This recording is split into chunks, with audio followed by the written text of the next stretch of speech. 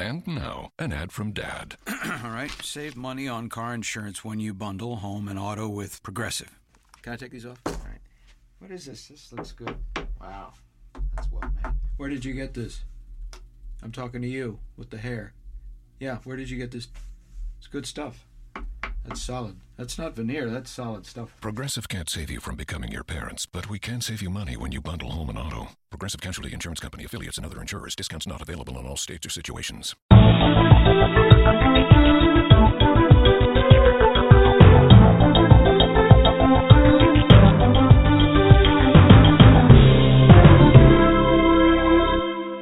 Well, good morning and welcome to an episode of Legal and Business Q&A Live. This is UTLRadio.com, your business success and legal information station, and I'm your host, Peter Lamont. So today we're going to be doing the live Q&A that we started last week. I think this is a very exciting show because it gives you the opportunity to call in and ask your business or legal question directly on the air, have a discussion. It's a great opportunity. The call-in number is 347-855-8831. That's 347-855-8831. Please call in with your legal and business questions. Now, before we get into today's show, a couple announcements. First of all, I want to thank today's sponsor. And today's show is sponsored by MDSupplies.com. If you need medical supplies for your law office, your business, your doctor's office, your hospital, your daycare, no business you have, you are going to need some form of medical supplies, anything from a Band-Aid to something more, significant. Go to MDSupplies.com.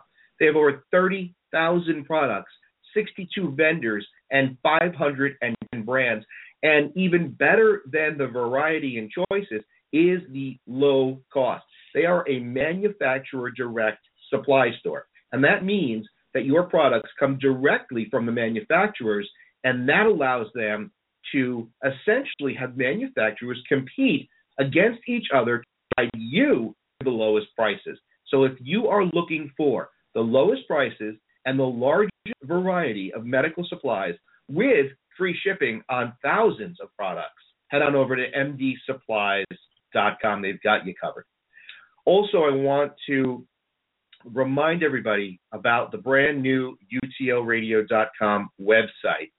I love it. It's been really, I think, working nicely. It was launched in January, and it was a complete redesign from what was there previously. I'm very happy with the way it is. We received a lot of positive feedback, so I want to thank you for the feedback that we have received. I want to encourage you to go check it out, okay, because you've got access to the blog, the podcast, you've got access to so much right from that website, including links to speak with us. It's just so much that you can do right from, the website. It's really great. Also, make sure that you subscribe to the podcast on iTunes or Stitcher, as well as make sure that you are subscribed to the YouTube channel because there is different content. All right, let's look at what we're going to talk about today because we have a lot to cover. All right, we've got very interesting topics, interesting things that I want to discuss. We're going to start off with this idea of mitigation damages. I'm sure it's a term that you've heard, especially if you've been handling legal matters on your own. And I'm going to explain it in a way that makes sense because I received a question the other day that just really, I think, hit this issue right on the head. And it kind of is a really good example. So we're going to talk about that. We're also going to talk about ripeness. And I'm not talking about fruit. I'm talking about your legal matter.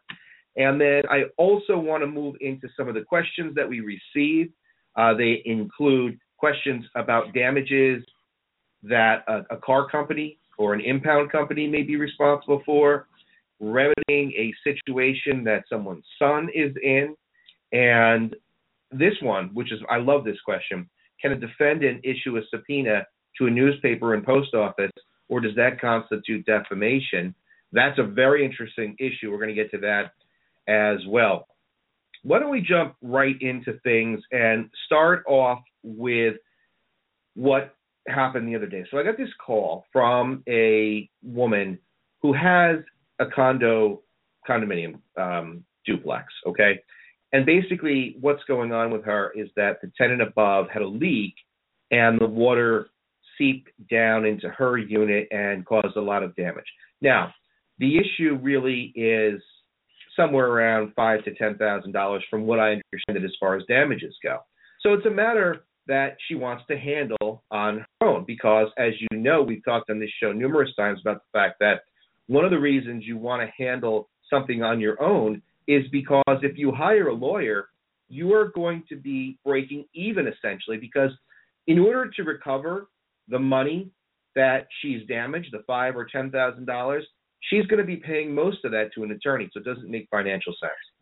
So the issue that she raises is this. She wants to sue the unit owner above her and the management committee, the board, the condo, all the superintendent, the maintenance team. She wants to sue everybody because of the damage.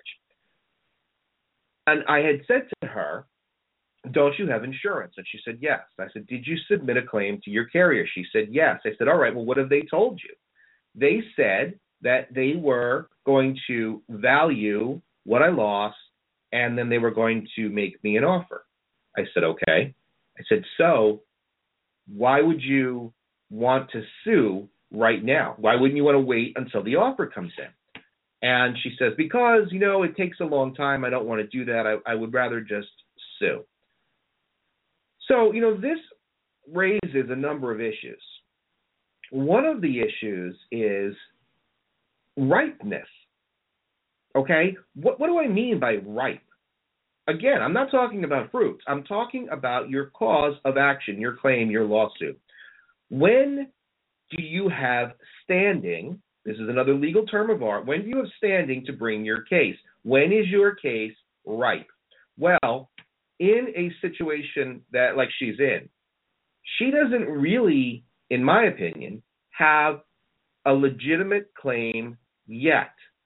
Okay? She might have a liability claim against the unit owner above or the board for liability, meaning it's their fault for the leak. But remember that in order to have a successful lawsuit, you've got to be able to show liability and damages. And the damages issue is up in the air. Why? Because the insurance company hasn't come back with a number. What happens if the insurance company comes back and agrees to pay the full amount? Then what happens? Well, she'd have no damages and therefore would have no lawsuit. So there's a lot of legal things that are going on here. There's words that we've mentioned like standing, mootness. Well, I haven't mentioned that yet, but I just did now. Mitigation, ripeness.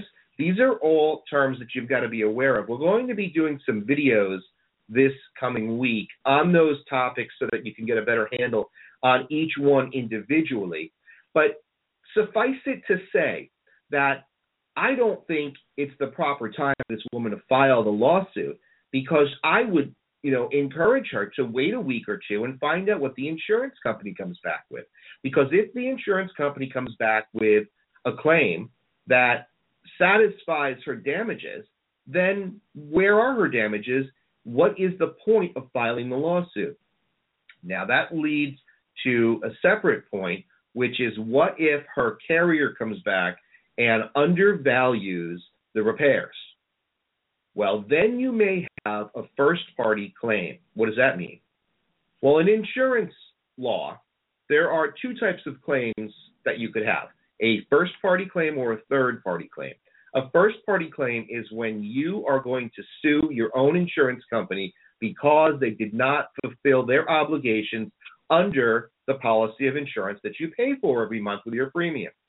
A third-party claim is when you're suing somebody else, triggers their insurance coverage. So you're in a car accident caused by Sally, you sue Sally, and it triggers her insurance coverage. So does that make sense? There's a first-party claim and a third-party claim. Well, if your insurance company doesn't want to pay you or give you the money that you believe you're entitled to, then you might have a first-party claim where you're going to be able to either challenge or, in the extreme circumstance, sue your insurance company so that you can force them to fulfill their obligations under the policy. You might need to hire your own appraiser to come in and challenge the valuation that they gave you from the insurance company. Obviously, look, you know what insurance companies are about. You pay them a premium, they're betting on you not having a claim, and that's how they make their money. They don't want to pay out money. There are certainly some insurance companies out there that are very fair, very good, and when you submit a legit claim, they're going to pay you legit bucks. But there are also a ton of carriers that just have this standing policy of issuing denials or lowballing you because they're going to roll the dice to see if you're going to step up to the plate and challenge them. So, I think this is an interesting topic because it raises or triggers all these discussions of these legal terms like ripeness and mootness and, standing. I think that these are important issues to understand. So I wanted to just mention them and touch on them because they're going to be the subject of videos this week, and I would encourage you to make sure that you subscribe to the YouTube channel so that you are receiving updates and seeing the videos as they're posted. There is a link for convenience sake. There is a link on utlradio.com that takes you right to the subscribe page on YouTube. So please make sure that you are making use of it and you are subscribing to YouTube. One other point I want to make about subscriptions, there is a newsletter sign up on the homepage of utlradio.com, and you want to subscribe to the newsletter because A, we don't spam you, B, you're going to get one newsletter every month, but in that newsletter, you're going to have exclusive content that other people don't have access to. Exclusive videos, behind the scenes, some additional information, checklists, and things that you're going to find very helpful, very useful. And so when we do videos about mootness, you're going to have access to exclusive content on some of those topics that don't actually go into the regular YouTube video. So make sure you sign up for that. So getting back to the issue at hand with this woman and her potential lawsuit, I think that she should wait a week, find out what the carrier is going to do, and then reevaluate. What's important is not to be impulsive when it comes to litigation. Being impulsive is a bad thing. I was thinking last night, I was sitting at my son's basketball game and thinking about an analogy, something that would work, that makes sense to you, to help you understand in a better way how you need to act in a lawsuit versus how you would act with your family. And this is the best that I can do. So for those of you out there that are Star Trek fans, and I'm talking about, Captain Kirk original, William Shatner Captain Kirk, I'm going to make this analogy. In a lawsuit, you need to be like Mr. Spock, logical, calm. You need to analyze. And then at home, you need to be like Captain Kirk, passionate, excitable, energetic, and a little of rashness isn't a bad thing in your personal life. But when it comes to litigation, not to Mr. Absolutely 100%. Emotions are good to an extent. Okay, emotions are good to an extent. They are not good when you are trying to be successful in litigation. Why are they not good? Because they can blind your logical brain. They can make you do rash and impulsive things that end up hurting you. You have to understand that when you're in a lawsuit, let's assume they're represented by an attorney. That attorney doesn't really care about the issue. They care about winning. And let me explain this for a second because I know it sounds very crass and very unfeeling. But it's reality. Okay, I think that it's appropriate to say that attorneys who are representing a party care about winning. They care about satisfying their client. They don't really care about the emotion of it. Sure, there are some attorneys that get emotional. Some of them that get very excitable, and it oftentimes hurts them. You know, it I think detracts from their ability to be successful in their case. It takes away something. So you'll see attorneys that are far more, methodical, more logical, and they're going to get under the skin of somebody that's emotional. Does that make sense? When you're dealing with somebody that's calm and very logical or methodical, and you're not, doesn't that kind of take you off your game, right? I think so. Absolutely, I think so. So I think that's really important to understand, that you've got to be like Mr. Spock in litigation and Captain Kirk at home. That's a fairly good analogy, I think. So I'd like you to consider that, if you would, when you think about litigating. So in the case of this woman and her water damage, yes, it's bad. Yes, we should be irritated and upset, but not emotional to the point where we do rash things that end up hurting us. And when I say hurting us, I mean wasting our time, wasting our money, and just things that don't need to be done. Like, don't sue right now. Why don't you wait and find out what the carrier is going to provide? Okay, I hope that makes sense on that topic. All right, now I want to answer some of the questions that were submitted. And we have a couple people on the line.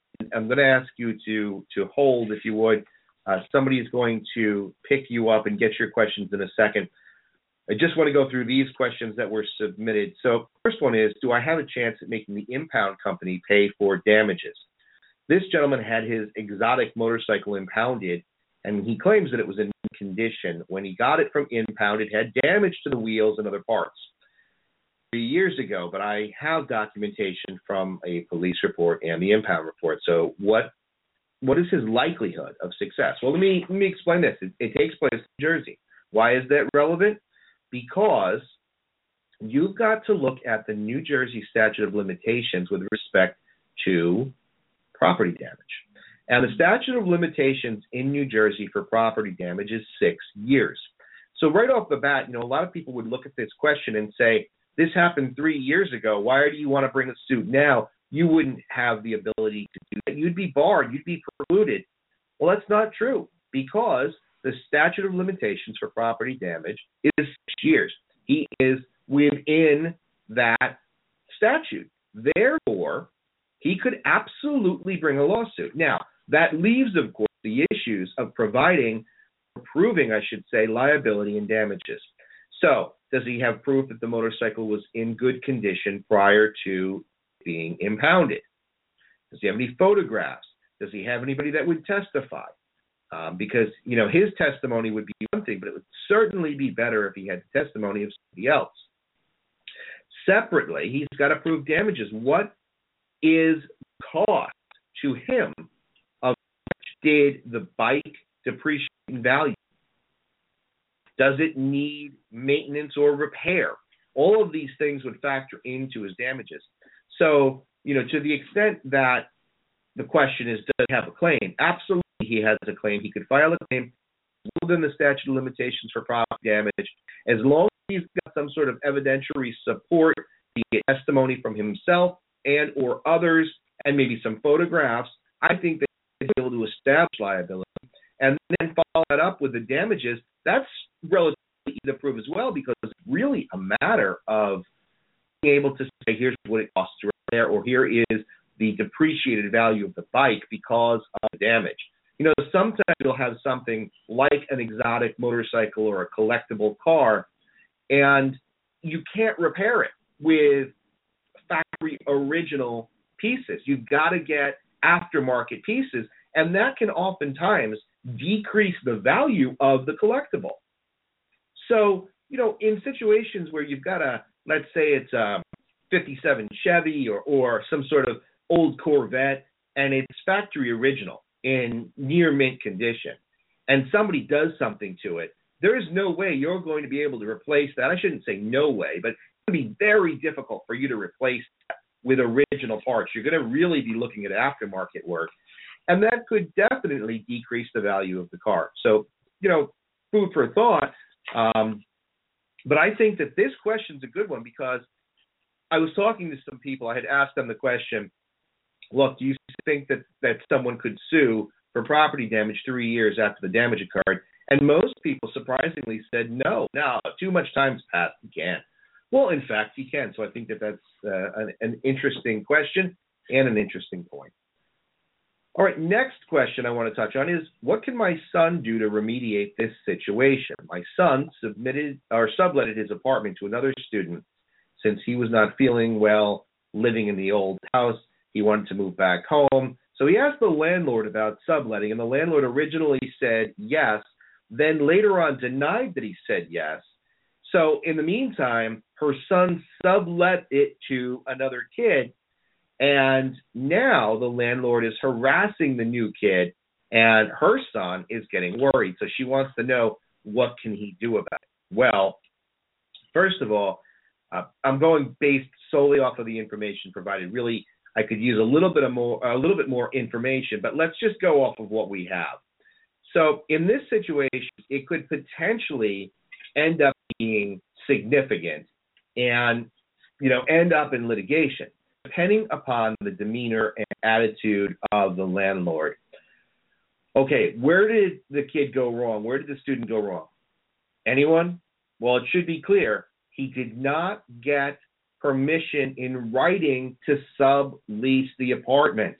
Now, I don't know if there's a lease, but oftentimes general leases that landlords use, there's something that's stock. You get it from Staples or somewhere online. And many of these stock agreements that I have seen, at least, have a no subletting clause in them. So you're not allowed to sublease the premises without prior written consent from the landlord. So in this situation, the kid just didn't think or know better and asked. Well, that's reasonable, right? It's reasonable to ask the landlord, hey, do you mind if I do this? It is. It absolutely is. So I'm in no way faulting this kid. He didn't know. That's why I think it's important to listen to utlradio.com, because you're going to learn and you're going to know for the next time. So what he should have done is he should have requested for it in writing. Now, you could always run into a landlord that says, no way, I'm not going to put anything in writing, too bad. But if he had sent an email or a letter, something confirming this, even a self-serving email like, Dear Mr. Smith, thanks for allowing me to sublease the premises. I mean, that's something, because if the landlord didn't write back and say, no, wait a minute, I didn't, then you've got something. Does that make sense? All right, so keeping that in mind, what does he do now? Well, now you've got a tough road to hoe, because I never told you, and you have no proof. It's his word against your word, and these lawsuits are never good. Never good. They're not the ones that you want to be in, because so much depends upon the way that a jury is going to look at your case. These are the situations that we've talked about before, where your appearance, your demeanor, how you handle yourself are going to be very relevant to the outcome of the case, because a jury is tasked with deciding facts. But these are in dispute. So the landlord is going to say, no way, I never said sublet it. Look, as a matter of fact, it says right here in the lease that he's not permitted to sublease the premises without something signed from me, something in writing from me. And the kid's going to say, no, wait a minute, I know, but I called you and I asked you, and you said, yes, go ahead and do it. And I even told you who was going to be there. And on top of that, you've been accepting checks from, my friend who's now in the apartment. So I don't understand. What does a jury do with that? Well, I'd like to say to you that there is some sort of, measuring stick, some sort of lie detector that could be put into effect to prove the case and allow the jury to have an easy decision. But that's not the case, ever. That doesn't happen. This is a he said, she said. This is something that the jury is going to be persuaded by demeanor, attitude. So if the kid's a smart aleck and he gets on the witness stand or he's at a deposition and he's like a Justin Bieber smartass during a deposition, if you've not seen the Justin Bieber deposition footage, you can search that up on YouTube. That's interesting.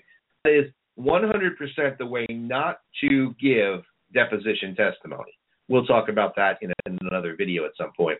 But let's assume, for all intents and purposes, this kid is the Biebs. And he gets on the stand, and he's obnoxious and arrogant, and the landlord is humble and polite and seems to be telling the truth. Which way do you think the jury is going to go? Well, dollars to donuts, I think the jury is going to say this kid's full of himself. He's arrogant. He's obnoxious. He is lying. Now, conversely, let's say you have a landlord that's obnoxious and the kid is believable. It could obviously go the other way with a jury believing that the kid did actually get verbal permission to sublease the premises. So unlike a contract dispute where really it's a factual issue, you're looking at the terms and conditions of the contract, you're trying to analyze and understand what the provisions of the contract require. This is one of those where so many other things come into play. So how, again, could he have avoided this? Remember what I said, and don't forget it. Get it in writing. Okay, I can't overemphasize the importance of having things like that in writing. And again, even if it goes back to that self-serving email or letter. All right, I'm going to up with this following or final question. I love this question because I think it is something that is often confused, and I've never actually seen this question with this or these set of circumstances. So here's what's going on. This gentleman is the defendant in a lawsuit, and the plaintiff obviously filed the suit against him. He then filed a counterclaim against the plaintiff. Now, as part of his defense and counterclaim against the plaintiff, he filed or served a subpoena on a newspaper and a post office. And he's trying to get the videotape that the post office has. Now, he didn't tell me the details of the litigation, but this is what information I do have. So, now you've got the plaintiff who is trying to add another count to his complaint for defamation. He is saying that the plaintiff famed him by serving the subpoenas on the third parties, the post office and the newspaper. So what do you think about that? Does letting a third party, while you're in the midst of a lawsuit, know about the lawsuit, does that constitute defamation? Does that in any way trigger some sort of libel or slander case? Well, the answer is absolutely not. And I'm going to explain why. You see, first of all, understand that subpoenas are part of the legal process. And when you're a defendant or a plaintiff in a lawsuit, you have the right, the absolute ability to go out and to discover all relevant information that could either support your claim or disprove the other party claim. You've got that right. You need to be doing that. That's how you move your case along towards the end of either winning or losing. So that's a given. But now, what about the fact that this third party who didn't know about this lawsuit is getting a subpoena? Well, complete nonsense to suggest that you could file a defamation complaint. Absolutely, absolutely not. First of all, understand that by filing his complaint, the plaintiff has made his legal issues public. They're public record. Unless there's some sort of confidentiality order that the judge signed, this is an open file that anybody can go to the courthouse and request to look at. Separately, there are certain types of communications that are considered to be absolutely privileged. And when I say absolute privilege, what I mean is that the person making the statement has the absolute right to make the statement at that time, even if it is defamatory. Now, a subpoena, unless there's something unique about what's in the subpoena, it's not defamatory. It is a request for testimony or documents on a particular legal matter. Now, is it possible that this gentleman served his subpoena and it says all sorts of bad things in a cover letter? You know, this scumbag suing me and I'm serving you this subpoena because I want this information to disprove him because he's a liar. Maybe, I don't know. But let's get back to this idea of absolute privilege. So, you know, in general, the absolute privilege idea exempts people from liability for potentially defamatory statements made under certain circumstances. And one of them is during a judicial proceeding. Now, the fact that you served the subpoena does not constitute defamation. But going back to my example a few seconds ago, is it possible that he wrote a cover letter that says all sorts of negative things? Well, does that constitute part of the judicial proceeding?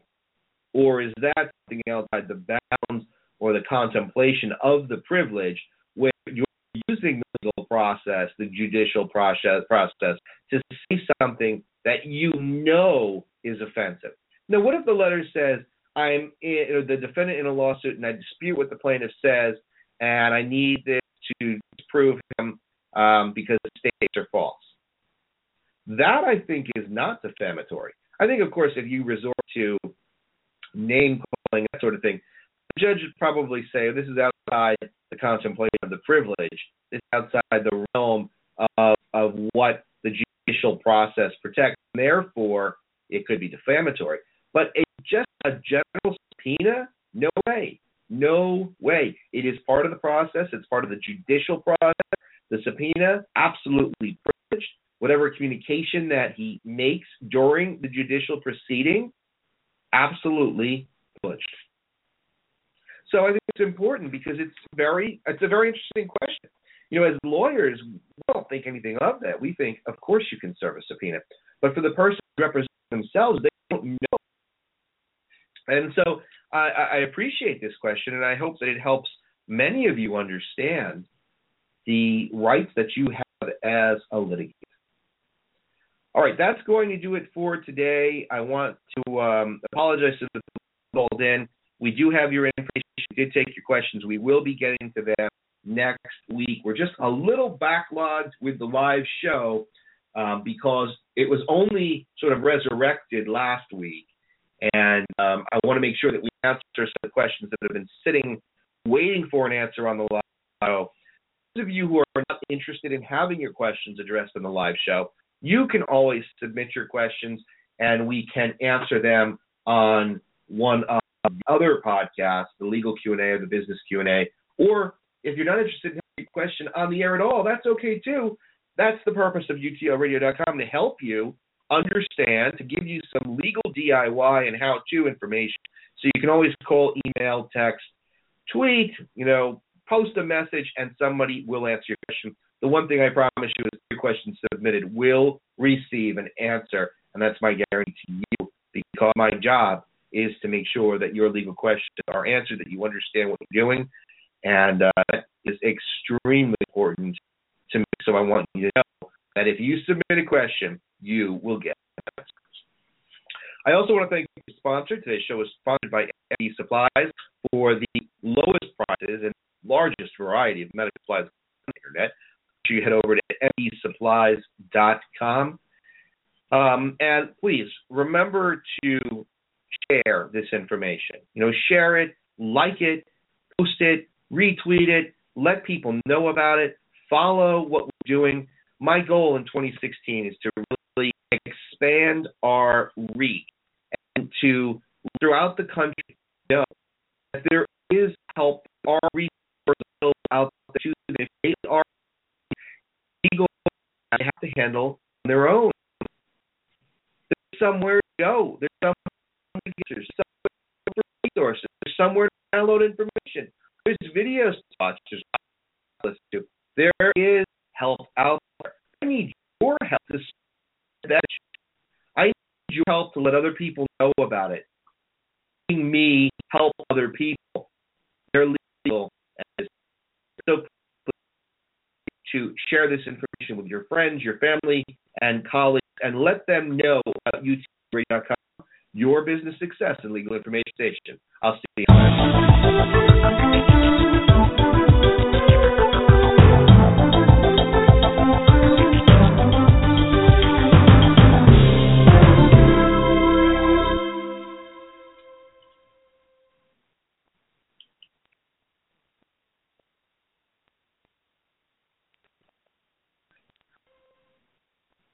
Once upon a morning, there was a freshly brewed McCafe coffee. It was made with 100% Arabica beans, yet something was missing.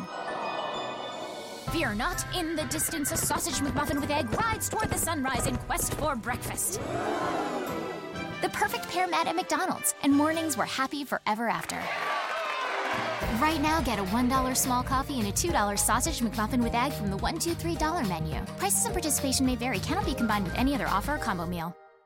With 25% off all new and up to 70% off previously leased furnishings, do you really need a better reason to party? We don't think so. Come visit our new Court Furniture Clearance Center with more than 9,000 square feet of new and previously leased furniture and decor for your home and office. Sofas from $199.99, bedroom sets from $399.99, dining sets from $299.99, and more. Free food, prizes, and fun all weekend long at our Chantilly Court Furniture Clearance Center at 13946 Lee Jackson Memorial Highway, or go online at courtclearancefurniture.com.